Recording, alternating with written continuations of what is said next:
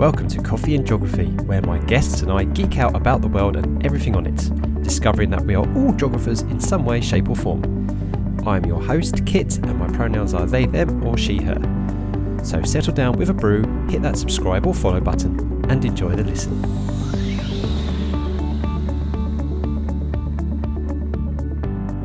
Hello everybody, so I've got up this morning and I was a bit cranky. This is all relevant.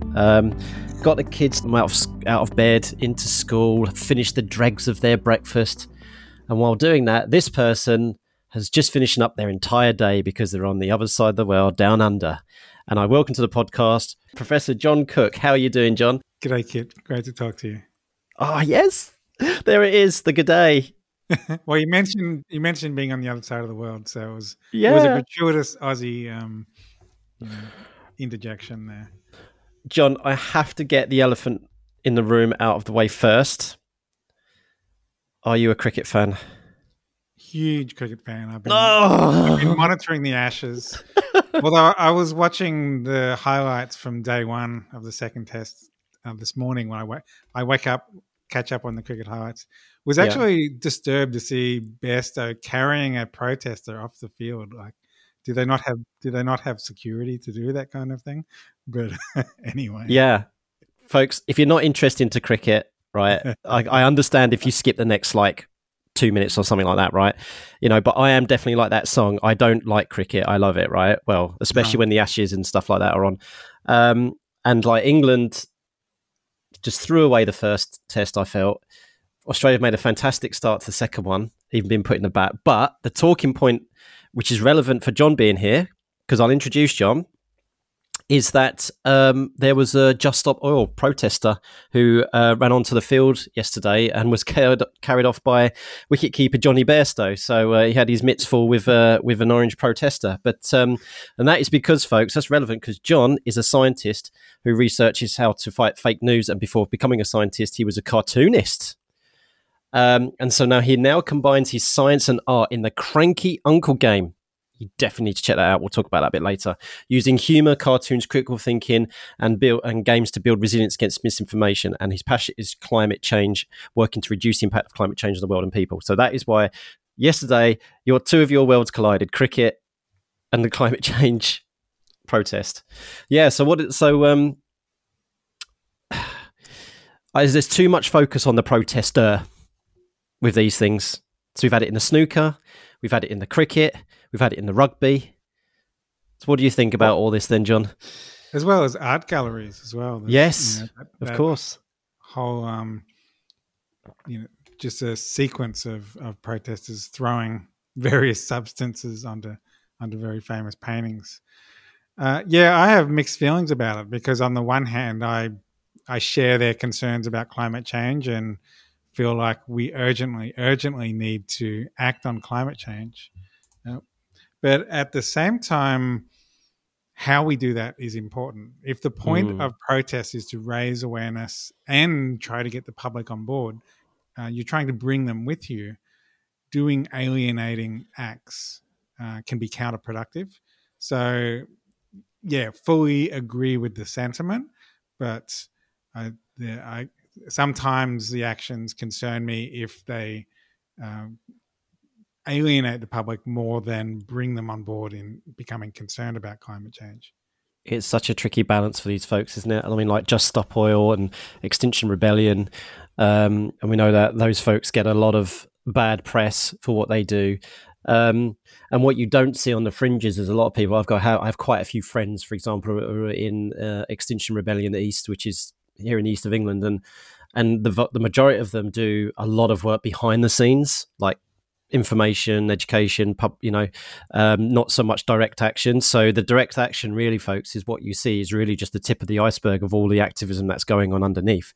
And so I can see where you're coming from, John, because I think to myself, the direct action is, the argument is they would say is you have.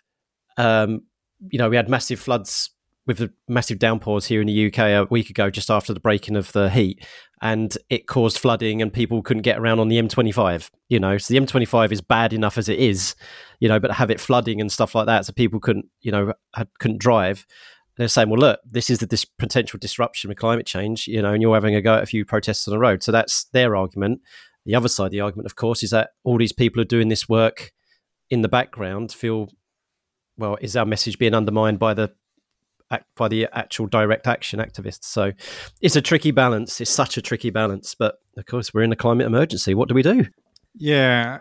I don't think there's any one answer, and maybe that's the point. Is that every one of us are individuals. We all have our own backgrounds, talents, skills, and we should all bring what we've got to the table and use that.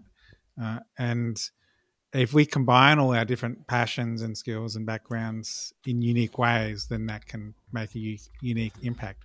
For example, if you happen to be a cartoonist and a cognitive scientist and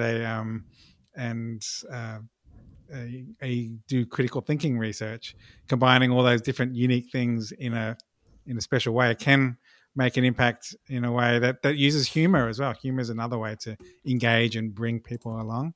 So, but that's just one example. I think all of us have a unique contribution to make, and we should all be thinking about, what am I passionate about? What am I good at?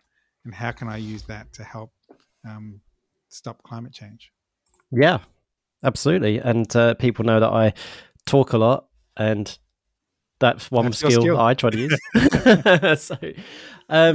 Right, so John, usually what we do at the first part of the podcast is say what brew usually bring to the podcast. So it's the end of the day for you. You're winding down. So what brew have you got with you, or what would you usually have at this time of day? Well, at this time of day, might have a glass of red or a cocktail, depending on if it's Friday after. If this was 24 hours from now, I would probably be making myself a margarita or a mojito, perhaps, to celebrate the end of the week. Nice. But also, lately we're trying to restrict our drinking to the weekends, just so that we're not taking too many calories. Nice. Yeah. So, now Australians and their wine, because here in the UK we're blessed with such a range of wines. South Africa, definitely Australia, stuff like that. Are you folks big on your own wine? Are you like we drink our own wine, like we drink our own beers, or is it a case of no, that's we export that stuff, we have something else? Dispel this myth for me, Me personally, I enjoy Australian wine. In fact, when we were living in the US for 4 years, actually from 2017 to 2020, over the same 4 years that Trump was president, one of my favorite wines at that point, probably maybe living under the Trump administration, probably drove me to wine, but was an Australian wine, which I'd never had before. We saw it on the shelf, and it had something to do with convicts, and I forget the name of the wine now, which your English audience would probably appreciate. But that's not that's a myth. I think that Australians enjoy Australian wines. Yeah, it's because of course wine is such a big for us anyway here in the United Kingdom. Although climate change is making it, and I don't think there are no net positives to climate change. But I've seen answers in kids' exam questions say, "But a positive of climate change is that the UK can now grow wines." I'm like, oh my god, it's like really, and compared to everything else, but we're obviously an importer of wine. So all we ever know about wine is it's a drink of other countries. So I find it fascinating when I speak to people in certain parts of the world where we import things from their culture. And of course, usually what happens is that they get westernized. So, the Chinese food here is not Chinese food. The Indian food here is not really Indian food. It's westernized Indian and all that kind of stuff. But with wine is wine. So I guess, do you know much about how much the climate really does influence the wine? Because I know nothing about it. I mean, I know about meteorology and climatology and stuff like that, but how it might affect the berry or something like that, or the grape, I had no idea. Do you have any inkling at all? I equally have no idea. Yes. No, as I say, folks, just because we know about climate doesn't mean necessarily know about how wine grows in different climates. That's a completely other science. But we're very grateful to you folks who do this science with the different various tastes of wines that we can have. So you're over there in Melbourne now, and I apologise, folks, if I do get the pronunciation of this wrong. I am trying, and please do correct me. So Melbourne in Australia is on the traditional lands of the Wurundjeri and the Burong peoples. I think the Aboriginal peoples. I think I completely butchered those terms, and I do apologise. But I do like to recognise the indigenous and traditional lands that folks are on. Has Melbourne been your? Is it your place? Is it where you were born and raised? Are you from another part of Australia, another part of the world?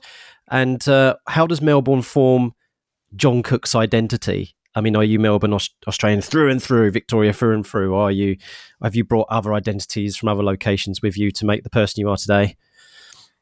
I'm a relative newcomer. When we came back to Australia from the US in 2021, it was to Melbourne. But prior to that, I grew up and lived most of my life in Queensland. So Okay. I'm very much a tropical Queenslander, passionate Queensland football fan. We're right in the middle of State of Origin at the moment, so I'm a bit low-key obsessed with following all the commentary about State of Origin. I don't know whether people in England are even heard of State of Origin, but it's a huge deal over here.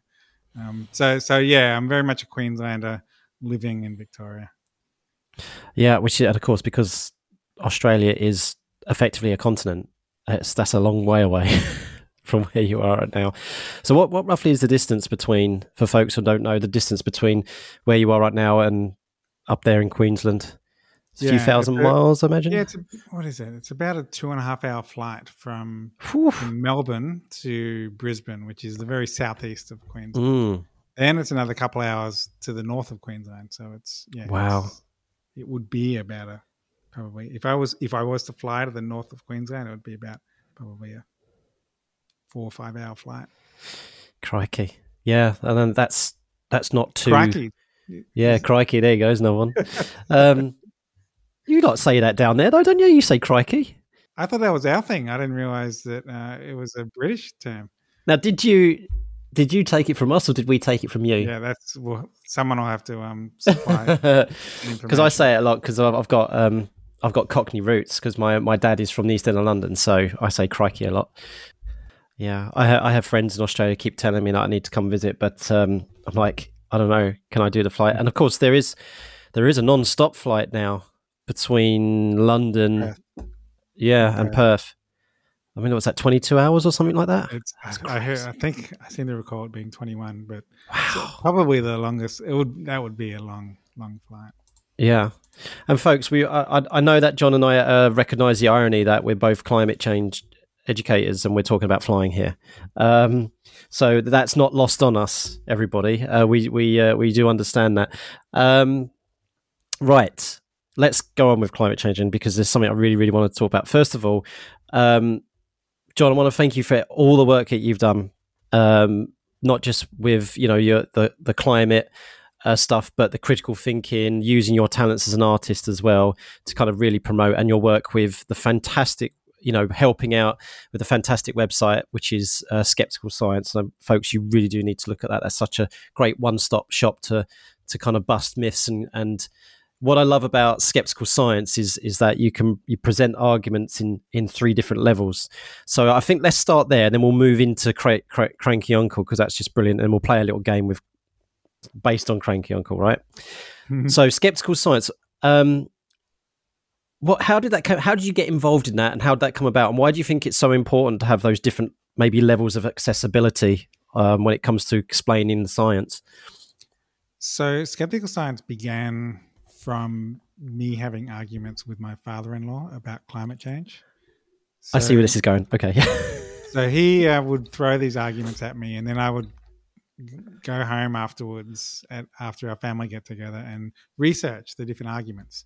And being a competitive son-in-law also being a nerd, I started a database of each argument and then what the science said about each one. Basically building an encyclopedic resource to have ready, like to have the information in my head so that we're organized, so that when we next had our family get together, if an argument came up, I would, well, actually, the science says this. Eventually, I realized that other people also had family members who were skeptical about climate change that might also find that a useful resource. So I cleaned it up, organized it, and published it as the Skeptical Science website. And for a couple of years, it was just me debunking climate myths solo. Then it was actually a physicist from Sydney who emailed me and said, I've just read this blog post by Gavin Schmidt. He's the NASA climate scientist. Yep. Suggesting that an effective way to communicate climate change would be to communicate at multiple levels and use the metaphor of ski slope difficulty. So you have your beginner, intermediate, and advanced, like green slopes, blue slopes, black slopes. And this physicist said, you should do that with your debunkings on Skeptical Science. And I was like, wow, do you realize how much work that would be? You do want to help? And he was like, no. I'm suggesting it. You can run with it. A suggestion, not volunteering it. Yeah. Yeah. And in fact, for years, I've been trying to get people to help and hadn't. I'd been unsuccessful. But this idea was just so compelling that eventually I just posted a blog post on Skeptical Science saying, here is this very cool idea by Gavin Schmidt. Who wants to help? Like, basically, my rebuttals are written at an intermediate level, a little bit too nerdy for the average non-scientist. Does anyone think they could do a better job at writing plain language, more basic versions? And immediately overnight, got a flood of people volunteering to help. A lot of people thought, yeah, I can do a better job than you in science. And that created the Skeptical Science community, like an author community, all working together to write content and, importantly, review each other's content to make it as accurate and well communicated as possible. Yeah, it is a really, really fantastic resource, and it's you know, as someone who is active on social media and stuff like that, sometimes you feel like you're shouting at a brick wall. But the reason people say to me, Kit, why do you engage with the trolls? What's the point? I'm like, well, one, I'm an educator. You know, it's a habit I can't break. And the second thing is that I'm not actually replying to that troll. What I'm actually doing is that I'm providing a link, a resource to someone who is genuinely willing to learn, who is on the fence, who is not sure, who knows climate change is happening but can't quite understand what's going on. So me posting a rebuttal, a debunking, or whatever to that troll is not actually for that troll, because I know I'm never going to convince those kinds of people. It's for those people who are who are not closed-minded. So, and what I really do take a lot of stock on, actually, and I'm not quite sure, how active you are on social media, John, but I pay probably more attention to the views than I do to the likes or the retweets. Well, the retweets are important, but to the views especially. If I see, usually what happens, you get 200 something views and only like 3 likes, but 200 and some people have at least seen that tweet. So it's got to have some influence somehow. So the fact that you've worked on that and you've done that and you've put all that time and effort in and got all those volunteers, I just want to say thank you so much, because it is such an amazing resource, and it helps so much to say, look, I'm tired of giving these arguments over and over again. I'm being repetitive. It's like a broken record. But you know what? Look at this page on Skeptical Science, which addresses exactly your claim. So it's such a wonderful resource, and every teacher, every person should have it bookmarked, ready to go. Cool, thanks. Yeah. And of course, born from that is you thought you're going to bring some of your art into it. So before we go on to your cranky uncle, I want you to talk to us a little bit about your artwork and being a cartoonist, because then we can get the sense of, behind all these geeky geographers, these scientists and whatnot, there's the people who bring in their hobbies and passions as well, and their humans beings behind it too. So go on, tell us a bit about what were you like one of these kids who just used to love drawing, and then you were like formulating your own characters? How did you start to become a cartoonist? How did that happen? So I did a physics degree initially at the University of Queensland, and during my physics lectures, I would spend a lot of time drawing cartoons. I passed, so I was still enough of the information got in that I got my degree. Nice. But after honors year, I was so burnt out by academia that I decided to do cartooning instead as a career, and spent the next decade or so um, drawing for a living, I love doing it. comic strips, publishing them in newspapers. But while I was doing drawing for a living, then I started. That's when I started getting into skeptical science and the climate change misinformation issue. So it's kind of a funny flip. Like when I was doing science, I did cartoons as a hobby. When I was doing cartoons as a job, then I started doing science as a hobby. Um, Ah, and then I got pulled back into academia, doing a PhD into psychology of misinformation and how best to counter it. And one of my research studies was with some philosophers, critical thinking philosophers, who introduced to me the idea of parallel argumentation, which mm, is you can explain how misinformation is misleading by taking the logical flaws and transplanting it into a parallel situation right. using logic analogies. And I realized cartoons are the perfect delivery mechanism for that. So I dug up my old cartooning equipment and started drawing cartoons of um, the logical fallacies that I was seeing in climate misinformation, but transplanting those into absurd situations. Wow, that is so cool. I mean, so what a roundabout way to come into it. But do you feel that you found your sweet spot then? Like, because you're such a passionate communicator with science, and you're obviously learning about how the human brain works with their biases, and you're cartoonist. I mean, are you sound like you're in your sweet spot now. Um, it's a hard question to answer Mm. because each step then opens up other opportunities. Like I started by doing these cartoon debunkings, and then that led to doing a Cranky Uncle book. But then the Cranky Uncle book led me to meeting some game developers and doing a Cranky Uncle game, which added gamification to it. And now we're having done a Cranky Uncle game, we're now looking at doing audio versions of the game so that people who are illiterate Mm. can also benefit from the content. And just each step seems to open up other opportunities. So um, I guess you would call it a sweet spot in the sense that it's I do really appreciate taking different aspects of what I've done in my past history and then synthesizing them, pulling them all together in a very unique way. Yeah. So let's move on and talk about Cranky Uncle now. So I've just loaded up my app. So there's my Cranky Uncle there. What level? What's your mood currently? Oh, I'm trying to log in at the moment. It's not letting me log in to get into my thing, maybe because of I don't know what's going on there. But it's back down to 0 at the moment until I log in. Oh, okay. But yeah. So, folks, first of all, pause if you're not driving, if you're at home or you're listening to this podcast, right? Pause now. Go and search for Cranky Uncle on the app finder, so whether it's Apple or Google or whatever. There is a browser version as well, which is fantastic. So that's great. So you can also play it online. And if you are driving or it's unsafe to do so, please, obviously, first thing you do when you arrive at your destination.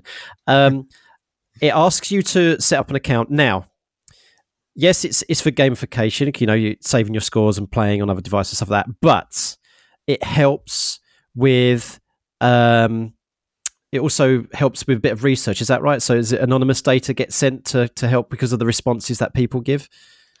Yeah. Well, firstly, I don't think that you need to set up an account anymore on the latest version. Oh, okay. Right. Yep.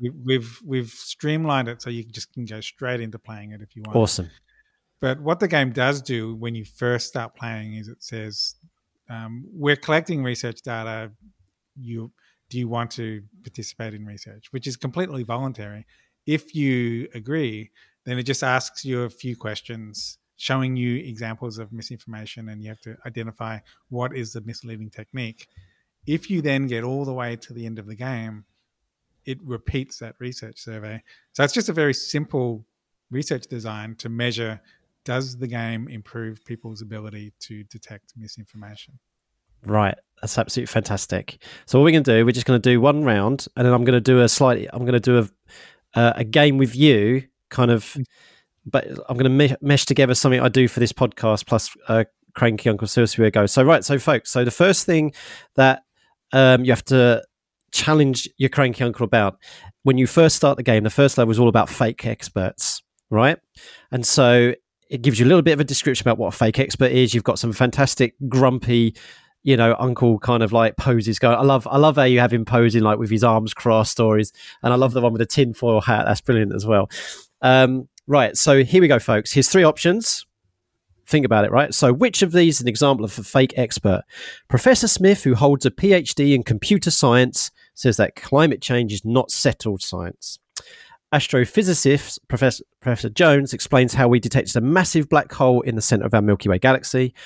Medical researcher Dr. Clark published a scientific report on the benefits of vaccination. Right. So who is the fake expert? Because you'll hear people say, oh, this person's a scientist, this person's a researcher, this person is this person's a doctor or whatever. They must know what they're talking about. But as me and John have demonstrated earlier in this chat, just because we know a little bit about climate doesn't necessarily we know how wine is grown. Yep. So we are fake experts. People are realizing what I do here. Sometimes my ADHD is a benefit, John. I can make links to waffle I said before.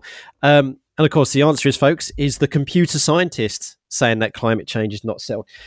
The most convincing computer science will say, well, yeah, I'm a computer. I know how modeling works, projection works. I know how a computer algorithm works.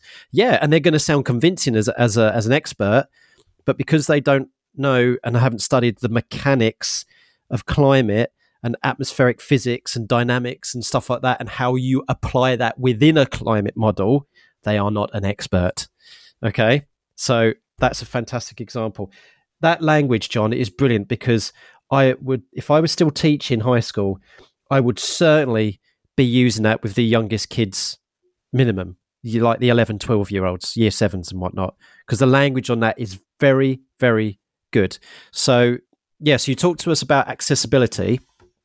So you're hoping to have an audio version. Are you going to voice it? Are you going to be the cranky uncle? Oh no, actually, we've already got some. We've got some voice samples just over the last week. Cool. Definitely not voicing it because the game is actually being put together by an organization in Ghana, in Western Africa. Oh, right. Cool. And so they obviously got Ghana actors to do all the voice work. Nice. And in 6 different dialects, English and 5 local dialects. So that's amazing. But they sent us samples and they're just wonderful, especially the uncle. The uncle was just so expressive and hilarious.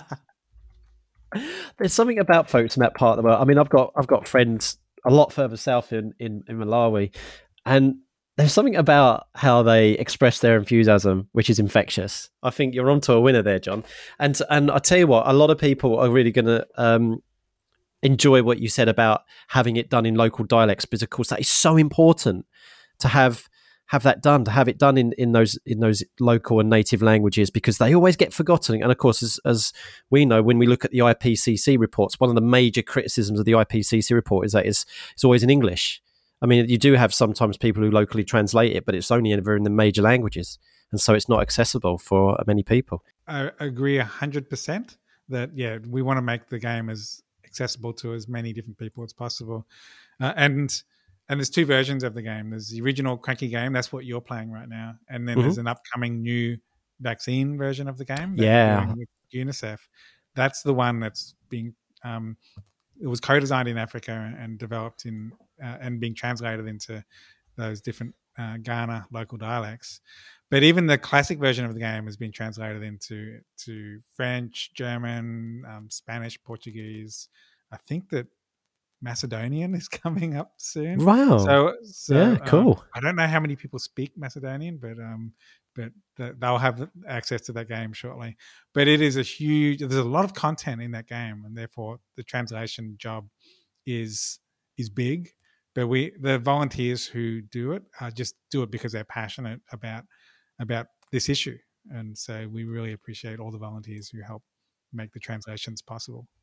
Well, that's amazing. So that's brilliant, folks. So it's a true citizen science kind of thing, contribute a sustainable thing, because without that social aspect of our push towards environmental sustainability, then it's not gonna be effective. So that's amazing, John.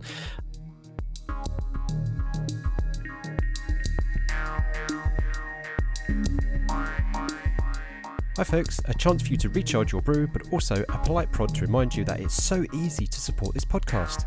Simply liking, sharing, rating and reviewing means that it will get on more people's radar. Also, there are a few links down in the description which may be of mutual benefit. Please do check them out.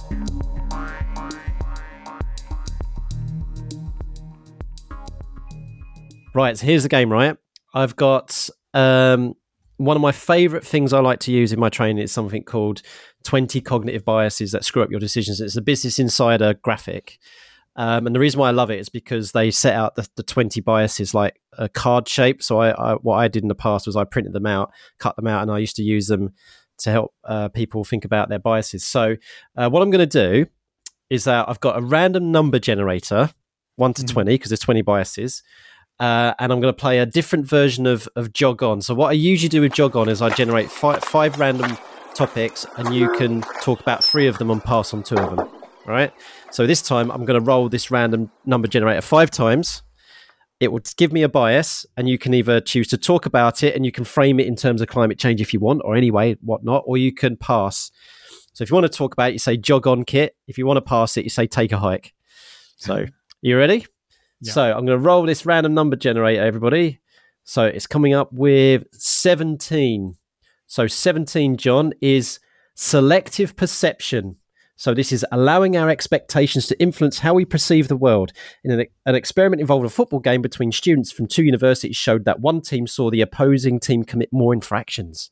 So would you like to jog on about that one, or take a hike and move on to something else? I'll jog on about that one. Go for it. Selective perception. There's another study which I think is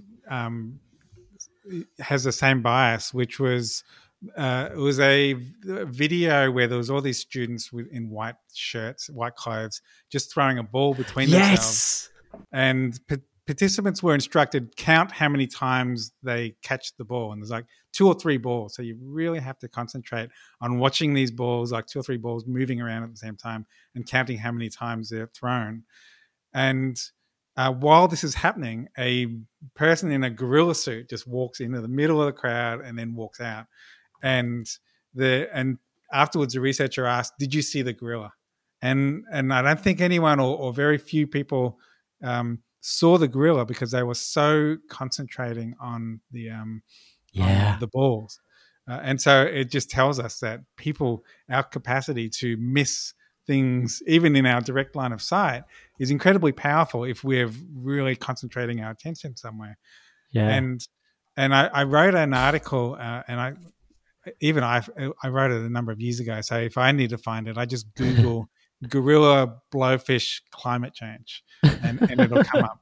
And the article is about how misinformation can take advantage of this selective attention by distracting people onto just specific things in order to miss the bigger picture. So, and the example I use is from our own experience. We published a study that found 97% consensus on climate change, and we replicated it. We found the same result as lots of other studies. It was a very robust result, but our critics hyper focus on very narrow little parts of the study, saying, well, what about this little bit here? And the thing was, all of that, like hyper focusing on all these tiny little methodological nitpicks, was distracted from the fact that our study was consistent with other studies. Everyone were using different methods and coming to the same results, which is how science works. When science independently comes to the same conclusions, that's when you can be confident. But it was all about distracting people from this larger picture by trying to hyper focus their attention on the narrow little nitpicks. Well, That was a longer answer than you probably expected. Fantastic, and that is perfect, John. Because I found the article, and I'm dropping that link in the show notes for people to read. So I found it. So it's what do gorilla suits and blowfish fallacies have to do with climate change? Excellent. What a great start. Right. And I don't use that video anymore because too many people know about it now. So it's done the rounds now. Right. So random number is generated again, and we're coming up to 14. So 14th. Oh, this is an interesting one. So you can skip it or you can talk about it. It's the pro-innovation bias. When a proponent of innovation tends to overvalue its usefulness and undervalue its limitations. Sounds familiar, Silicon Valley? So you can jog on that or you can take a hike. Pro-innovation bias.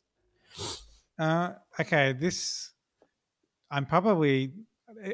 I'll jog on with this one. And okay. I don't know whether I'm missing the point, but that description you just gave reminds me of a study, and this is a different bias again, but it sort of manifested in the same way. People were shown an article about a nuclear power accident, and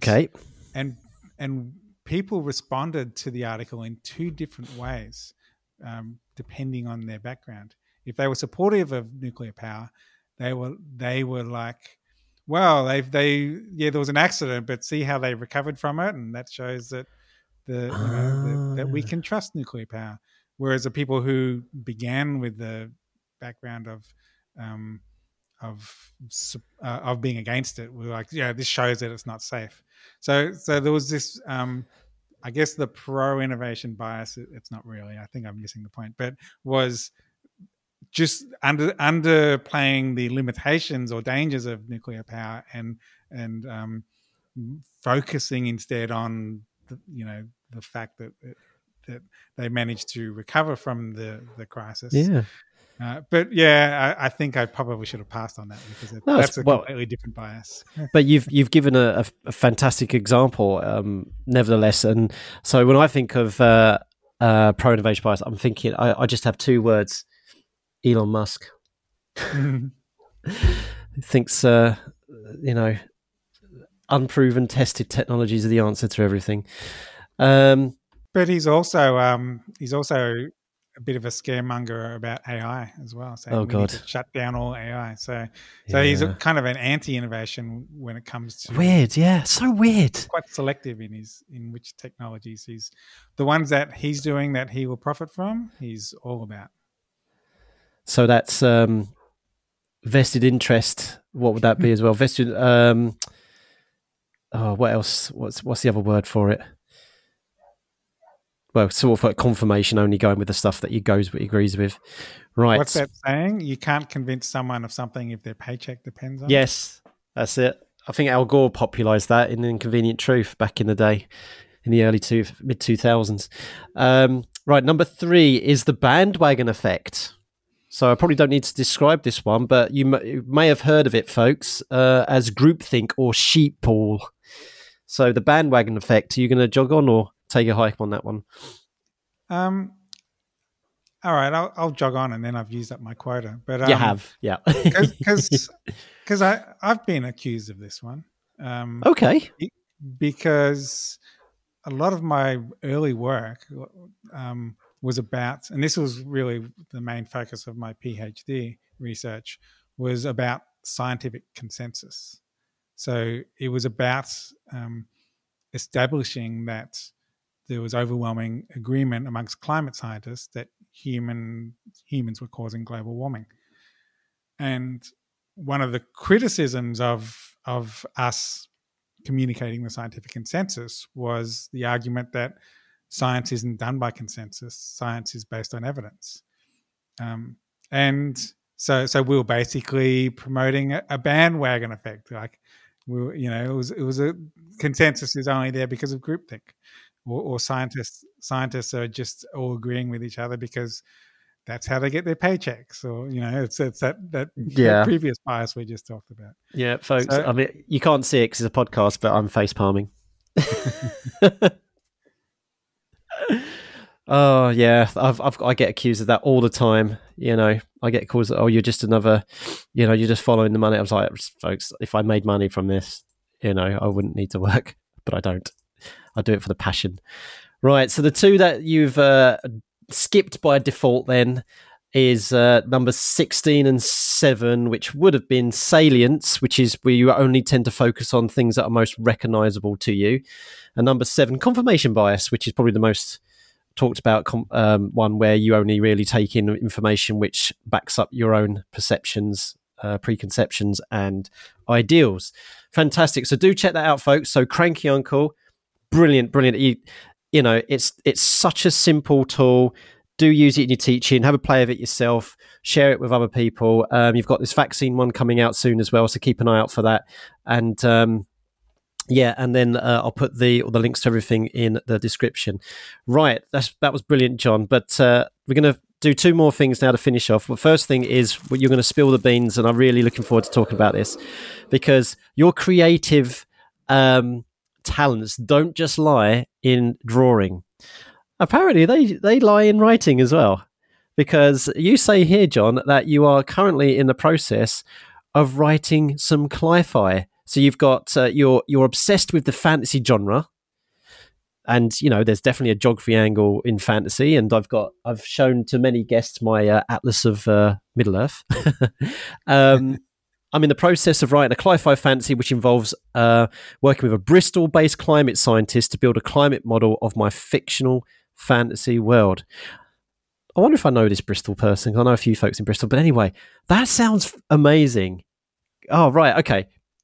What made you think I'm gonna dabble in a bit of writing? I'm gonna do some cli-fi, because this is really interesting.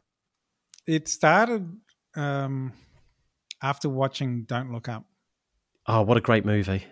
Yeah, I mean, I loved it. In fact, I felt like it was kind of describing my life for the last 10, 15 years.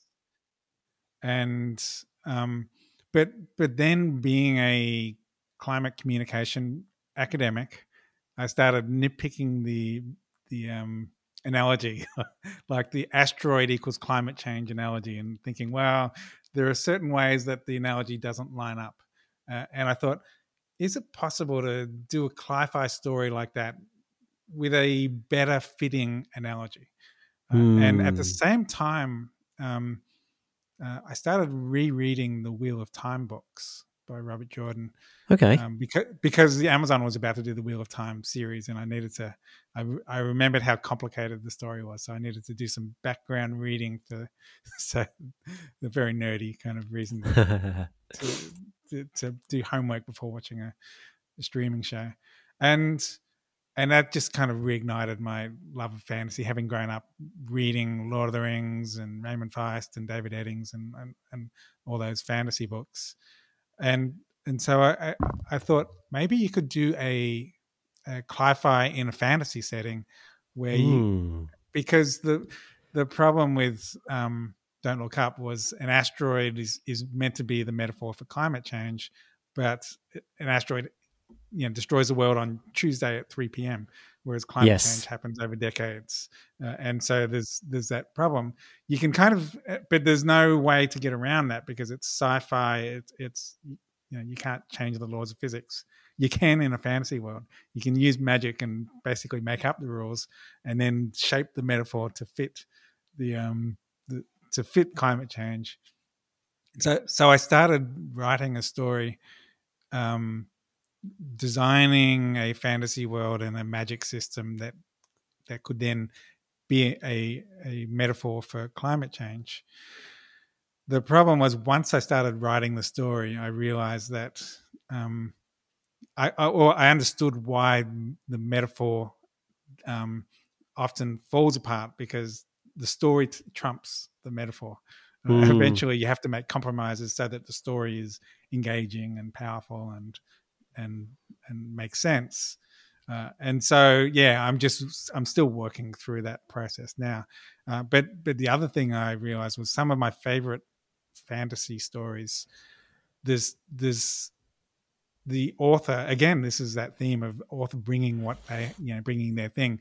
They brought their thing to it to make it so powerful. Tolkien was a linguist and a scholar. Yep. And he brought all of that scholarship to creating all the languages for Middle Earth and then building the histories for where the languages came from. Yeah, and someone for all intents and purposes had eco-anxiety as well. Right. Yeah, I mean, there's a lot of ecological themes in his stories as well. Like, I've read articles on, is Lord of the Rings cli-fi? Can we retroactively, and I don't know, that's kind of an academic question, but certainly Tolkien as a person, was dismayed by the way that like industrialization was destroying, the landscapes that he loved.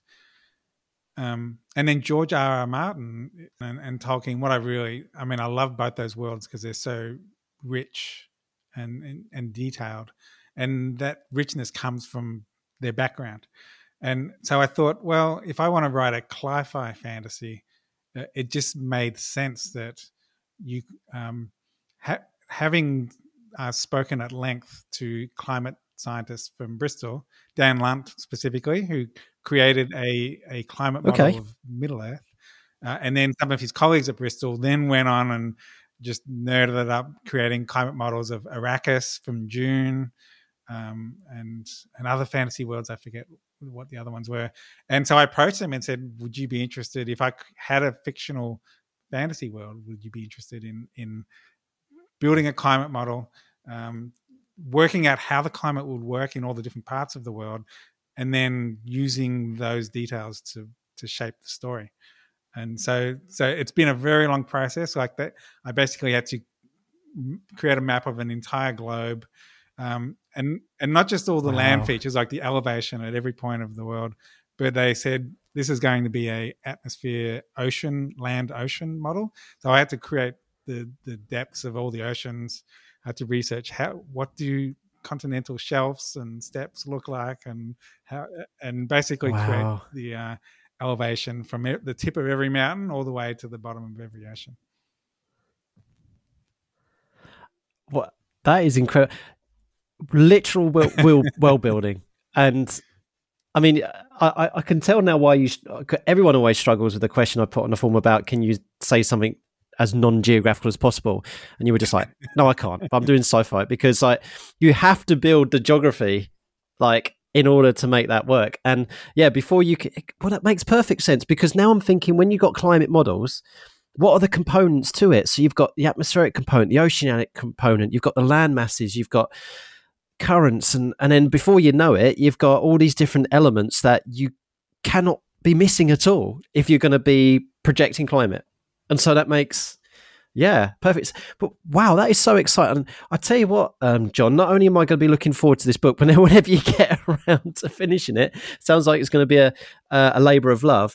But wow, you'd be able to get something out of the behind the scenes of that book as well, I think. Yeah, well, what I loved about Dan Lunt's modeling of Middle Earth was he used that, obviously a very nerdy labor of love, but he used it as a way to do some really cool climate communication, because his day job is building models of other planets, like in the solar system or wherever, and so it was organic. And the idea there is that climate models are just based on fundamental physics, laws of physics, and therefore it can be applied to Jupiter or to Mars. But you could also apply those same principles to Middle Earth. So he used this this fun labor of love as a way to communicate how climate models work, and just how we can use physics and use computers to build our understanding of the world. Oh, you two are men after my own heart, I tell you, because one thing that I did when I used to teach about hazards was, for the lesson about responding to hazards, I brought in, and I'm not sure how popular it was in Australia, but I brought in International Rescue, the Thunderbirds, Jerry Anderson's puppet show, and I did a whole lesson about responding to an earthquake, and they had to get the information from Thunderbird 5, all the information to send Thunderbird 1 out to do the initial survey and what they need, and then they decide what equipment to put in a Thunderbird 2, and I had all my models in and everything like that. Yeah, this is speaking right to my heart, John. I'm so excited for you and how it comes out, and please do keep us posted on your progress, because I think a lot of people listening are going to be like, I'm looking out for that. I'm going to look out for that. So thanks for sharing that. Because in case I do forget to let you know when there's developments, if you go to johnfocook.com, you can sign up to get notifications if there's ever an update on this story. I've never sent an update yet because it's still percolating away. But sometime months or years into the future, whoever has signed up to get a notification will be the first to learn when something happens. Oh, I love it. It'd be like, so how are you getting on with that then, John? You were like, well, I've just working out the tectonic processes of my planet. I'm like, oh, that's awesome. Right, John. I would also point out to people, and for your reference as well, is that I did a brilliant podcast episode with a good friend of mine, Andy Plasties, and the Great Derelict podcast called cli-fi in science fiction. So climate fiction in science fiction. And basically, folks, if you just, I'll put the link in the description as well, but if you just search for Great Derelict cli-fi, you'll listen to me, Dave Wynn and Andy talk about all these different things, like how climate change has popped its head up in climate fiction. We totally geek out. We talk about work such as The Kraken Wakes. We talk about Mad Max Fury Road, WALL-E, one of my favorite books, which is the Wind Up Girl one. And we talk about the ridiculousness of The Day After Tomorrow, Soylent Green, all that, Interstellar. So yeah,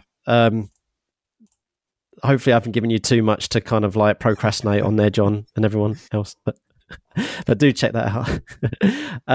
Right, let's finish off then, John. So the last thing to do then is We Are All Geographers, which is where we link all you guests together.